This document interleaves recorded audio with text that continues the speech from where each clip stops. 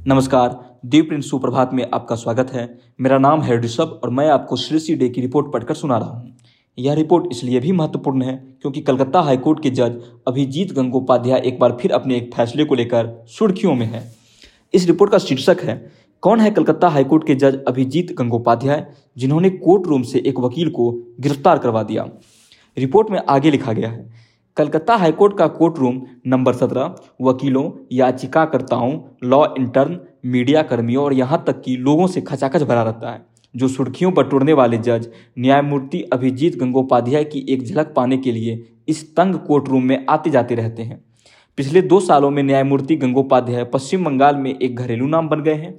जब उन्होंने अगस्त 2021 से पश्चिम बंगाल सरकार द्वारा संचालित स्कूलों में पोस्ट के बदले नकद घोटाले का आरोप लगाने वाली कई याचिकाएं उठाई। नवंबर 2021 से हाईकोर्ट के जज ने कथित घोटाले की 10 सीबीआई जांच का आदेश दिया है और प्राथमिक विद्यालयों में भर्ती सहायक शिक्षकों ग्रुप सी और ग्रुप डी की 1200 से अधिक अनियमित नियुक्तियों को खत्म कर दिया। इस सप्ताह की शुरुआत में न्यायमूर्ति गंगोपाध्याय ने अदालत की शेरिफ को एक वकील को गिरफ्तार करने का आदेश दिया जो एक विधवा की पेंशन याचिका की सुनवाई के दौरान हंस रहा था। जज ने वकील को अदालत की अवमानना का दोषी ठहराया। कलकत्ता हाईकोर्ट के बार एसोसिएशन के मुख्य जज टी.एस. शिवगणन ने न्यायमूर्ति गंगोपाध्याय की पीठ से सभी न्यायिक कार्य वापस लेने की मांग के साथ एक पत्र लिखा है। दी प्रिंट के पास पत्र की एक प्रति है। इसके बाद एचसी ने 18 दिसंबर को एक विशेष सुनवाई की जिसमें 2 जजों की पीठ ने वकील प्रसूनजीत मुखर्जी की गिरफ्तारी पर रोक लगा दी। हाईकोर्ट ने कहा, न्याय प्रशासन की एक धारा है जिसे साफ और स्वच्छ रखना होगा, इसे प्रदूषण रहित रखना होगा। न्याय प्रशासन कोई ऐसी चीज नहीं है जो केवल बेंच से संबंधित है, इसका संबंध बार से भी है। बार जजों की भर्ती का प्रमुख आधार है। किसी भी वकील के आचरण पर उंगली नहीं उठानी चाहिए। मामले का संचालन करते समय वह कोर्ट के एक अधिकारी के रूप में काम करते हैं।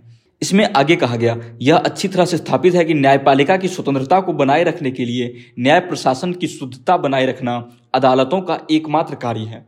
इसमें आगे कहा गया, अदालत को न्याय के व्यवस्थित प्रशासन के लिए आवश्यक न्यायिक संयम और अनुशासन भी बनाए रखना चाहिए क्योंकि ये सभी उनकी प्रभावशीलता के लिए जरूरी है। नम्रता हमारे जजों के अंदर होनी चाहिए। निर्णय लेने की प्रक्रिया में यह जजों के लिए आदेश देने, सम्मान करने के लिए उतनी ही आवश्यक है जितनी न्यायपालिका की स्वतंत्रता की रक्षा के लिए। यह पहली बार नहीं है जब जज को विरोध का सामना करना पड़ा है क्योंकि पिछले साल अप्रैल में टीएमसी समर्थक वकीलों ने 20 दिनों के लिए उनकी अदालत का बहिष्कार किया था और दूसरे को उनके अदालत कक्ष में प्रवेश करने से रोकने की कोशिश की थी। ऐसी ही एक सुनवाई के दौरान न्यायमूर्ति गंगोपाध्याय ने तृणमूल कांग्रेस से कहा कि वह पार्टी का चुनाव चिन्ह वापस लेने के लिए मुख्य आयोग को लिखे, लेकिन उन्होंने इस टिप्पणी को अपने आदेश के प्रति शामिल नहीं किया। मुख्य न्यायाधीश को शिकायत पत्र पर हस्ताक्षर करने वाले वार एसोसिएशन के सचिव विश्वव्रत बसु मलिक ने कहा कि न्यायमूर्ति गंगोपाध्याय की हरकतें गुमराह करने वाली हैं।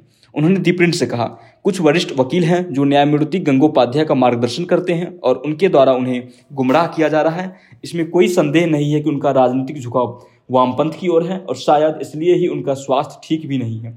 वह अक्सर अपना आपा खो देते हैं। बार एसोसिएशन का कहना है कि जब तक जज माफी नहीं मांगेंगे तब तक वह बहिष्कार जारी रखेगा। कोलकाता के हाजरा लॉ कॉलेज से स्नातक न्यायमूर्ति गंगोपाध्याय को 2018 में कलकत्ता हाईकोर्ट में अतिरिक्त जज के रूप में नियुक्त किया गया था। 2 साल बाद उन्हें स्थायी जज बना दिया गया था। पिछले साल अगस्त में उन्होंने मीडिया को कैमरे पर कार्यवाही रिकॉर्ड करने की अनुमति दी। इससे बहुत पहले सुप्रीम कोर्ट ने लाइव स्ट्रीमिंग को हरी झंडी दे दी थी। इससे वकीलों में आक्रोश फैल गया और उन्होंने इस कार्रवाई को अदालत को बाजार में तब्दील कराने वाला करार दिया। बीजेपी नेता और वकील प्रियंका टिब्रेवाल ने दी प्रिंट को बताया कि जस्टिस गंगोपाध्याय तृणमूल कांग्रेस को आईना दिखाने के लिए उनके सॉफ्ट टारगेट बन गए हैं। उन्होंने कहा, जस्टिस गंगोपाध्याय निडर होकर काम कर रहे हैं और संवैधानिक प्रावधानों के अनुसार आदेश पारित कर रहे हैं, लेकिन वह टीएमसी के लिए निशाना बन गए हैं। और सिर्फ वही नहीं, जस्टिस अमृता सिन्हा, जस्टिस राजशेखर मंथा को भी टीएमसी का खामियाजा भुगतना पड़ा है। कथित शिक्षक भर्ती घोटाले में उनके आदेश के कारण ही ममता बनर्जी के करीबी सहयोगी और पूर्व शिक्षा मंत्री पार्थ चटर्जी की गिरफ्तारी हुई, जो अभी भी जेल में हैं। मई 2022 में न्यायमूर्ति गंगोपाध्याय ने देर रात 10:30 बजे सुनवाई में सीबीआई को सबूतों से छेड़छाड़ से बचने के लिए 2 घंटों के भीतर स्कूल सेवा आयोग कार्यालय को सील करने का आदेश दिया था। न्यायमूर्ति गंगोपाध्याय पिछले सितंबर में एक टीवी इंटरव्यू के बाद विवादों में घिर गए थे, जिसमें उन्होंने भर्ती घोटाले की सुनवाई के दौरान अपने व्यक्तिगत विचार और पाठ्यक्रम साझा किए थे। इससे सत्तारूढ़ टीएमसी नाराज हो गई, जिसके बाद सुप्रीम कोर्ट का ध्यान इंटरव्यू की ओर गया। इसके बाद भारत के मुख्य जज ने अप्रैल में कलकत्ता हाईकोर्ट के तत्कालीन कार्यवाहक मुख्य जज को भर्ती मामले को तुरंत किसी अन्य पीठ को सौंपने का आदेश दिया था। न्यायमूर्ति गंगोपाध्याय अगस्त 2024 में सेवानिवृत्त होने वाले हैं और वे कथित भर्ती घोटाले और पश्चिम बंगाल मदरसा आयोग द्वारा की गई नियुक्तियों से संबंधित मामलों की सुनवाई जारी रखेंगे, जिसमें राज्य सरकार प्रतिवादी है। दी प्रिंट पॉड में अभी के लिए बस इतना ही। देश और दुनिया की तमाम छोटी बड़ी खबरों के लिए जुड़े रहिए दी प्रिंट के साथ। नमस्कार।